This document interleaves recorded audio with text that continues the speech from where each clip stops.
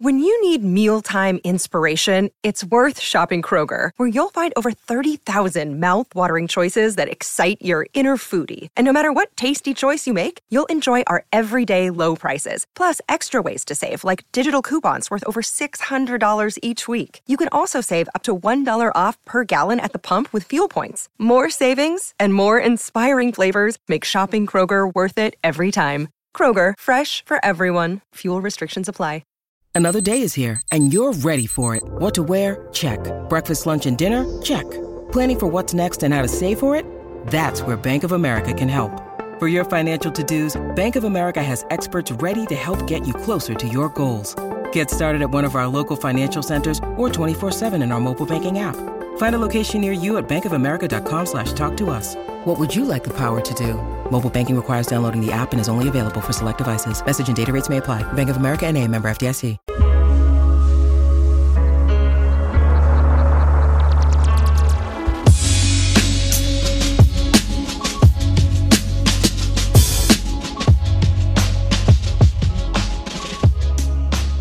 What's good, everybody?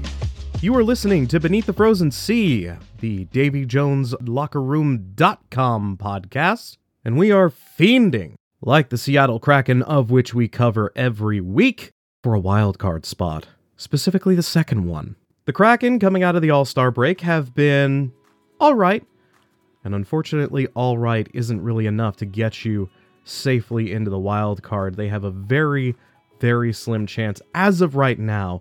It could change tonight, but every win counts now. So every game is a must-watch and must-win. After all, if you're going to try and make the playoffs, you might as well try and beat one of the best teams in the conference tonight. The Seattle Kraken take on the Vancouver Canucks. Yes, it's the Battle of the Pacific Northwest tonight, and it's going to be a huge part of what we talk about for the first 10 minutes. After all, like I said, every win counts, and this is a tough team to play. Or so you'd think. The Canucks are coming into this one on a 3-game losing streak, and that doesn't really tell the story. Because the real story here is not just that they're vulnerable. They're vulnerable because a debt that they started to incur at the beginning of the season is coming due. Now yes, the Vancouver Canucks are really good. They're absolutely killers in the Western Conference this year. They have 80 points, that's 10 ahead of the Vegas Golden Knights, and they have one of the highest goal differentials of any team in the league at plus 54. The only team who is even close are the Florida Panthers, who are plus 51. However, it masks the fact that the Vancouver Canucks have been vulnerable since the minute they took the ice. Now granted, they've been getting some insane shooting luck. They've been enormously efficient at turning their shots into goals. But the dark secret is they're just kind of mediocre when it comes to puck possession. They're 15th in shot attempts for on the year. That's about league average. They're 18th in unblocked shot attempts for, and they're 12th in expected goals for, which is the quality shot stat. But again, they're on a shooting bender, meaning that they are enormously good at taking the shots that they do get and turning them into NHL goals, which was true up until very recently. It's not just that they lost to a bunch of Central Division teams. Winnipeg and Colorado, and to a lesser extent Minnesota, are all fairly strong teams. It's how they did it that, as a Kraken fan, has me very interested.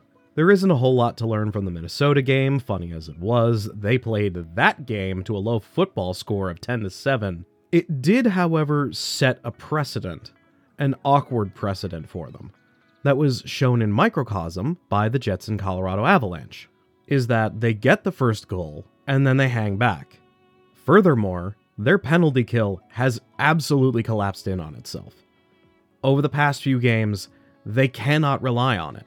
It is a huge part of the reason that they had such a lopsided score brought upon them by the Wilds of Minnesota. It's a big part of how the Winnipeg Jets were able to beat them, and it was a part of how the Colorado Avalanche were able to stem the tide. I think they actually played the Avs pretty well. So again, like the Bruins, the Kraken are in a position to take a team that is struggling, take a team that has unique issues that they can take advantage of, and potentially get some much needed points over a team that is supposed to be much better than they are. It's a big night, and the Kraken have shown that when faced against a good team that is struggling, they will happily take control of the game. You saw it against Boston, you can see it against Vancouver. But they have to show up. They have shown up recently. I am very glad that they are showing up to just about every game they've played over the past couple of weeks. What they need to start doing is taking control of these games quickly and consistently. They had full control of the Boston game from opening puck drop. Won that game pretty handily, got 2 points, good stuff. Then they played the Detroit Red Wings, and they controlled the game for most of it, but not all of it. And that needs to be the part that's fixed, because they were chasing a game they had no right to chase. And you could see it in the post-game after that OT loss. The players were pissed. They thought they had this. They had pinned the Detroit Red Wings in their own end for most of the back half of that game, and they only came away with a point. They let themselves down, and they're mad about it. So hopefully, they took this loss and are going to use it as fuel. They know that they cannot take their skates off of the neck of their foe for even a second, and especially given how opportunistic and just how good the Vancouver Canucks are with their finishing this year, the Kraken need to be as annoying, as difficult to strip the puck from, as much of a slog as they need to play as. And that doesn't mean they have to play slow. They don't need to play a heavy game to do this. They just need to keep the aggression going. Keep forechecking. Keep forcing them to make difficult moves that can overturn the puck. If you gotta play the body, go on ahead, play the body. They're the Vancouver Canucks. I grew up loving watching the Vancouver Canucks get blown up. And I promise you that did not change as I aged. The big thing they have to be on top of is do it cleanly. If you're gonna play the body cleanly. If you're gonna take a guy out of the play, do it right. Because this is a bad power play to give up opportunities to. And for the love of all that is good in the great state of Washington, please, if you are given an opportunity on the power play against this team, score on it. You've been getting some great power play movement over the past couple of games. This cannot be the game it goes cold. Like I said, this is a penalty kill that is struggling. So they need to take advantage of everything the Canucks give them tonight. No wasted opportunities, no wasted motion. Absolutely kill these guys, because I know the Kraken can do that. After all, they're going to get up for it. The season series is tied 1-1. They absolutely killed the Kraken last time, but to start things out, the Kraken squeaked out a pretty solid win over them in November. They remember that kind of stuff, especially when you're this close. This is the last time that the Kraken are going to get an opportunity to show what they're really made of to a division rival. At least for the regular season. Who knows what happens during the playoffs. Speaking of which, the Kraken desperately need these points. They need to win this game in regulation or in overtime. I don't care how you do it. Just win it. Because the door is closing, and closing fast. In the wild card right now, it looks like they need 3 points to tie, 4 to overtake the St. Louis Blues. And if you're not going to beat the Detroit Red Wings, who are roughly on par with you, or maybe even a little better, they need to show up. They know they can do this. They've got Matty going at a pretty good clip. They've got Jared McCann going at a pretty good clip. Vince Dunn is doing his assist thing again. They've got the pieces moving. They just need to execute. Because it's no skin off the Canucks' back if they lose. They could very easily sleepwalk into this one and get their nose punched in. The Kraken cannot lose this. Anyway, let's go into line combinations since we're right here and right now before the game. This is a projected lineup from our good friends over at Emerald City Hockey at Emerald City HKY on twitter.gov. It's a great logo too, my goodness. Looks like the forward lines are McCann, Beniers, and Eberle back together again. It's going to be your first line. The Wenberg line is looking as healthy as it ever has. Jaden Schwartz, Andrei Burakovsky, and Alex Wenberg. Third line is back together again, doing its third line things. All-star Oliver Bjorkstrand, Yanni Gord, and Ellie Tolvanen.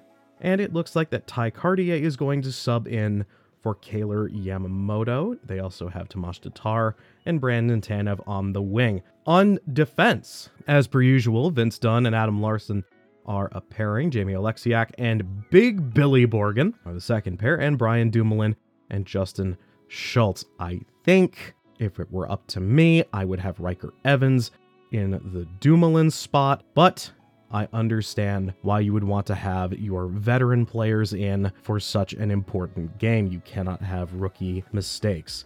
Looks like that Philip Grubauer will be the starter given how much work that Joey Daccord has had to put in. I am fine with that. But anyway, that's a projected lineup. If you feel like that is incorrect or it is just straight up incorrect, blame Emerald City Hockey. But as always, it is subject to change right up until the moment of the game. So yell at Hackstall, not either of us. Lineups for the opponent, the Vancouver Canucks, seem to be pretty reasonable. There's not a whole lot of change going on. It looks like Nils Höglander is going to be taking rushes with Elias Pettersson and Lindholm. The cool human interest story is that Arshdeep Bains, a hometown kid and the 4th ever Punjab Canadian player in the NHL, he'll get to play with Brock Besser and JT Miller on the second line after just one game. Good for you, kid. Good for you. Still gonna try and take 2 points from you, though. But hey, you learn more by losing. On the third line, it's going to be Pius Suter and Connor Garland winging up for Teddy Theodors Bluger. And I only know that his name is Theodors because I've watched an upsetting amount of Latvian international hockey. The World Championships are my drug of choice. Please don't look at me. And to round things out on the fourth line, it's going to be Sam Lafferty, Nils Aman, and Ilya Mikheyev as line number 4. Seems like a lot of Vancouver fans are not a huge fan of Ilya Mikheyev. Hard to see why. He's gigantic, but I suppose they're looking at their losing streak as a anything to make it stop sort of deal. And on defense, there's going to be Quinn Hughes and Philip Hronek on the first pair, Ian Cole and Tyler Myers as the second pairing, holy crap, and then Noah Juleson and Nikita Zadorov as the third pair. The Kraken have to be really careful of that second pairing. That is just a lot of irresponsible muscle out in white and blue and green. And until proven otherwise, it looks like Thatcher Demko is going to be the goaltender. A formidable team, but not an invincible one, in spite of what you've been told. Anyway, puck drops in a couple hours. We'll see how they do. Hey, it's Kaylee Cuoco for Priceline. Ready to go to your happy place for a happy price? Well, why didn't you say so? Just download the Priceline app right now and save up to 60% on hotels. So whether it's Cousin Kevin's Kazoo Concert in Kansas City, go Kevin, or Becky's Bachelorette Bash in Bermuda, you never have to miss a trip ever again. So download the Priceline app today. Your savings are waiting. Go to your happy place for a happy price. Go to your happy price, Priceline. So while we're still talking about it, I want to give a huge shout out to Guile Fielder, who the Kraken honored during Monday night's game against the Red Wings. I will probably write something more specific about Guile Fielder, but I need you to understand that guy has stuck up for pro hockey in Seattle for longer than just about anybody. Anybody. Hopefully we can get his number up in the rafters at some point. That would be really cool. I understand if not, because he was a Seattle totem for a good portion of his time in the Pacific Northwest, but still, it would be nice. It was great to see Guile there. God, I wish they won that game. In prospect news, we are officially on 100-point watch for Jagger Firkus in the WHL. In a mere 50 games played, right winger Jagger Firkus, playing for the Moose Jaw Warriors, has 43 goals, 53 assists, and is a mere 4 points away from 100. That is better than the next player back by 24 points. He is simply not to be stopped this year. David Goyetti in the OHL also looks to be headed for 100 points himself. He has played 54 games and has 90 points in that time. It's a good time for players to really start to lock down their all-timer seasons. In the AHL, the Coachella Valley Firebirds are once again destroying just about everybody in their path. It's great for the Valley, but it's a damn shame for Shane Wright because his race in goals with Max McCormick hit a bit of a snag on Saturday night as he is currently listed as day-to-day with an upper body injury. What happened was that during the middle of play, Ozzy Wiesblatt of the Barracuda absolutely lit him up to the point where his helmet shot into the air like it had its own propulsion system. It was a dangerous high hit. Ozzy Wiesblatt was given a game misconduct. It is unknown whether or not he received any further discipline, and he'd better keep his head on a swivel because this is not a team that suffers fools very well. It's just a damn shame for Shane because, number one, the Barracuda were not great that night. They could have given him all of the goals if he really wanted to get them. But it's another unnecessary setback for a player who has been absolutely lights out. It's a darn shame. Darn shame. Mercifully, he's had over a week, so hopefully whatever is bothering him has become less of an issue. He's still considered day-to-day, and the Firebirds' next game is tomorrow at 7 PT against the Ontario Kings. While everyone is sad for Shane and is wishing him well, there seems to be one fan base in particular that seems to be taking some joy from this, and that is, of course, the Montreal Canadiens fan base. There is a section of Habs fandom that seems to see Shane Wright's downfall as their personal goal, all because he threw the Montreal table at his draft day a dirty look. A 100-year-old team, two major giant rivalries, and there is still a bunch of people super mad about a dirty look from 2 years ago for a player who isn't even in the NHL. Truly, nobody knows how to pick a battle quite like the Montreal Canadiens fanbase. Anyway, enjoy Slafkovsky's point streak and everything. The Kraken will be trying to make the playoffs this year. Anyway, really lightning quick stuff for the NHL trade deadline. It looks like the big targets going into this one are pretty much all Calgary Flames. There's still guys like Chris Tanev and Noah Hanifin that are courting teams just about everywhere.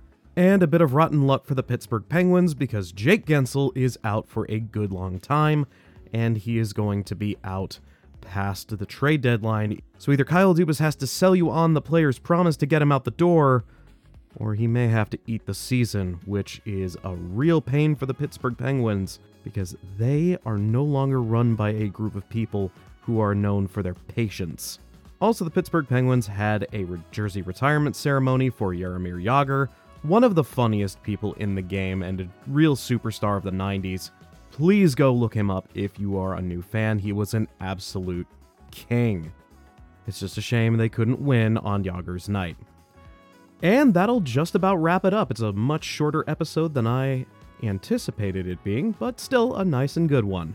After all, if the Kraken don't win these next two games, it's going to be all about the trade deadline because after that, it is going to be really, really hard for the Kraken to sneak in. Anyway, you can find Beneath the Frozen Sea at Davy Jones Locker Room, at Davy Jones LR on Twitter.com, Threads, Blue Sky, and Facebook.com. And if you like the audio, you can go ahead and check out our written content over at DavyJonesLockerRoom.com. We cover all aspects of the game, the preview, a game thread where fans can interact with each other, and a recap after every game. Once again, the game tonight is the Vancouver Canucks. It is at 7 PT. It's going to be a huge game. My name is Sky. Thank you all very much for listening. And as always, keep calm and post Zoidberg when we win. And go Kraken!